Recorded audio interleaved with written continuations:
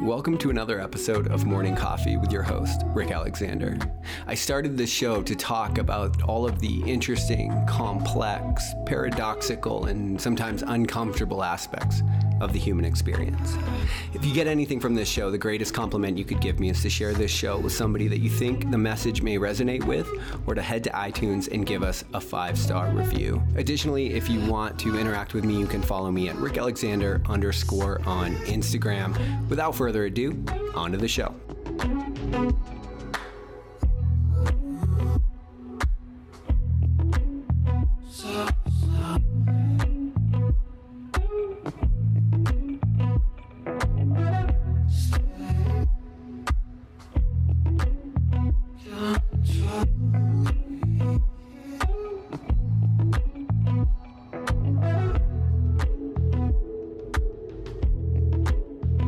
We all go through seasons where we get stuck in some pretty undesirable places. So today I want to break down why we end up in these negative places and hopefully understand why they can be so difficult to get out of.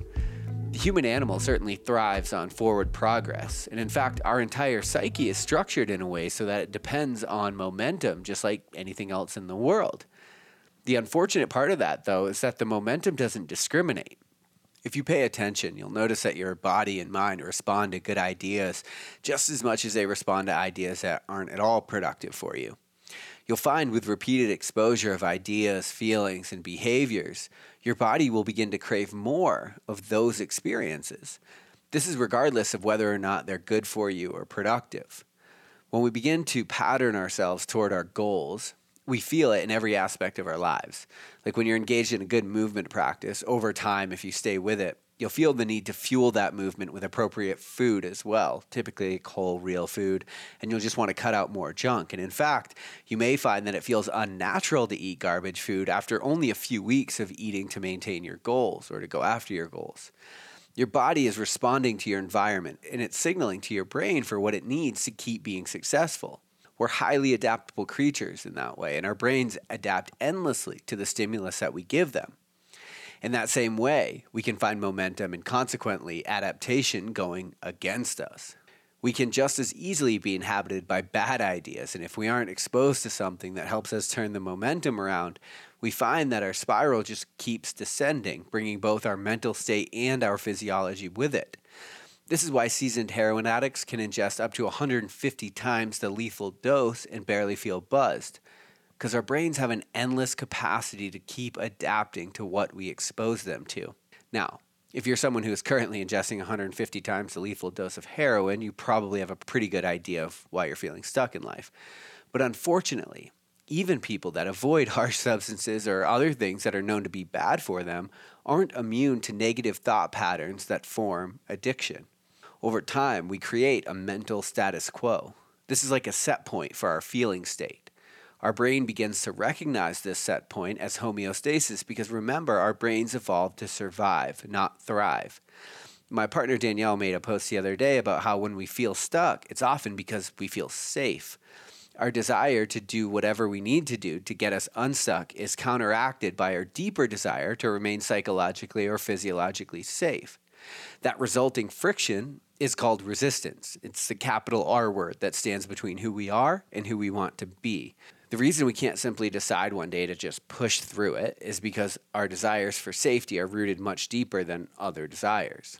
And so our set point, whatever that is safe. And you'll notice that changing it is quite difficult. Even if we alter behavior for a short period of time, our brain will eventually begin to crave what it knows as normal function. This is why you can't decide to change your life at a Tony Robbins seminar or even a Clarity Academy workshop for that matter, and have that change actually last without doing the difficult work of continuously trying to override your current set point. It's taken years to learn, and as a result, will take a long period of time to unlearn as well. Seminars, podcasts, or where you draw motivation from can be helpful because it can show you where you need to put in the work. But of course, none of those can actually do it for you. So then, what does all of this mean for us that are stuck and looking to generate some momentum in our lives? Well, first of all, it's going to take work, but not just work because you've decided that you don't want to be stuck anymore, and that's the point that I'm hoping to impart to you today. The decision to change is great, but it won't help you until you realize what you're up against. And that's most likely going to require grace, because as you fall short of what you're up against, you're going to have to put yourself in a place where you can actually continue to improve. This is why today you might be riding the high of motivation and feel empowered and unstoppable, and then tomorrow be right back in the same pit you've known for years. In a very literal sense, we become addicted to how we chronically are, just as much as we become addicted to what we chronically use. Oftentimes, when we feel stuck in life for prolonged periods, it's actually because our brain has adapted so that the point we feel stuck at and our mental set point are one and the same. If you're wondering if this is you, there are a few signs that you're becoming addicted to negative feeling states that keep us stuck. And so what this means is that if you do any of these, getting unstuck isn't about simply deciding, it's about overcoming the addiction. And so here's some of the things, if you find yourself doing, might be an indication that you are in fact addicted to negative feeling states.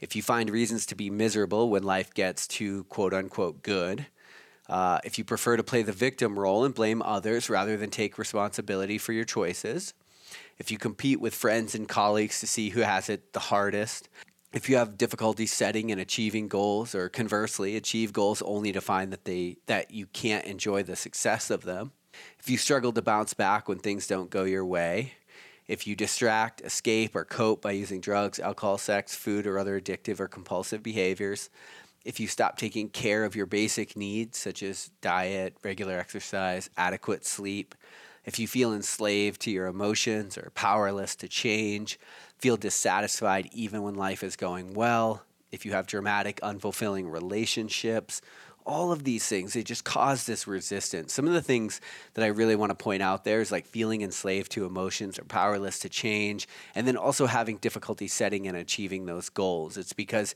really you're becoming addicted to a set point, and that set point, your mind is recognizing as safe. And so it's very difficult, like that resistance is you're up against, like I said, you're at this counter battle between your psychological safety and what you actually want for yourself. And I like these lists because sometimes in hearing them, we can see our own behavior in a new light. We can also see that we're not alone in what we're up against, which can be difficult because we tend to get really myopic to our own struggles.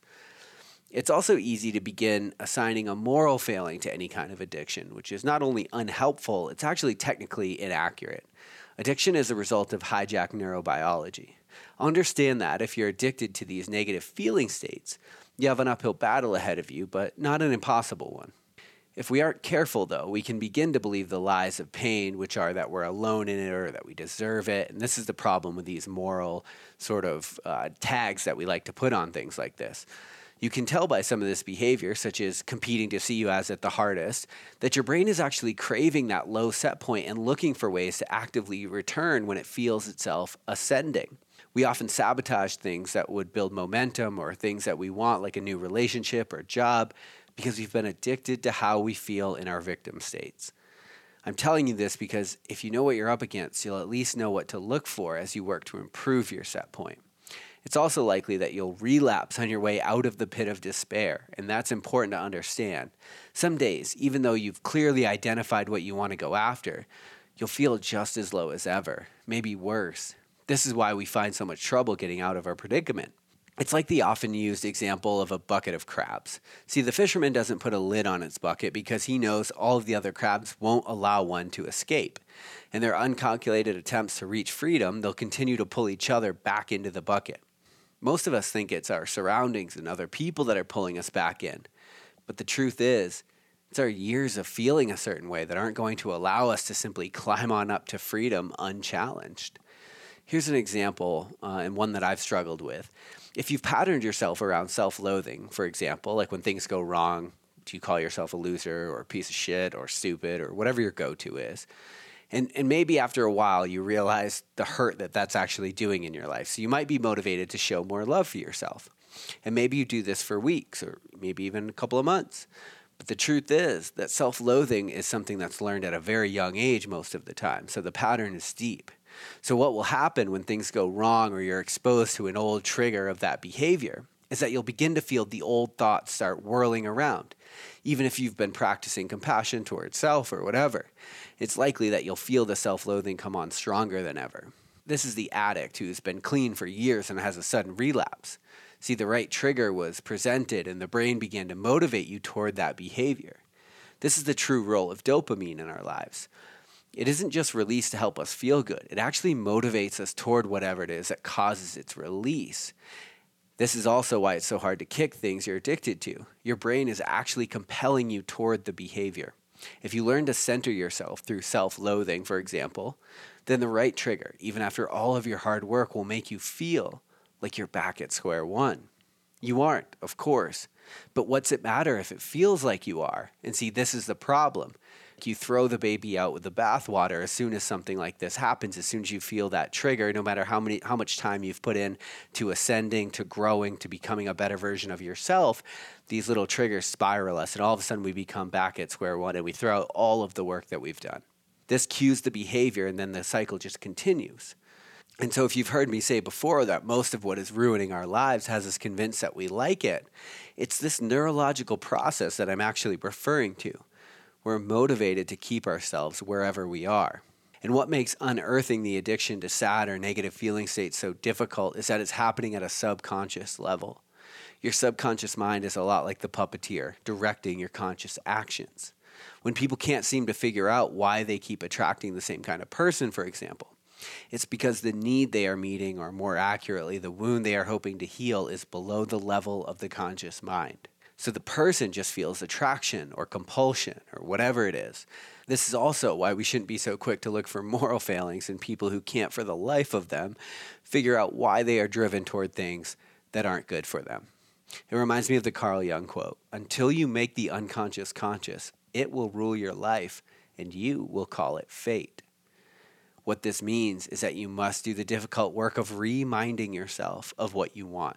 While I don't think goals are always a go-to to get people unstuck, it does give you the important part, which is something to aim at. As you begin to walk toward a goal, if that goal is asking you to make moves you've never made, it's actually necessary to remind yourself of what you want, of how you actually want to think. Without doing that, your mind will not only fall back into its default, but it will also motivate you to get there. You'll have to do the uncomfortable work of looking for what's right when everything feels wrong. You'll have to engage in healthy activities even when you don't feel like it. You'll have to remind yourself that what your brain is telling you just isn't true.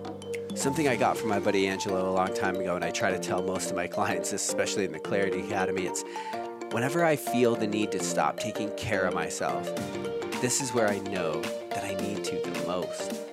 Hope you guys have an amazing Monday. I'll talk to you later on Morning Coffee.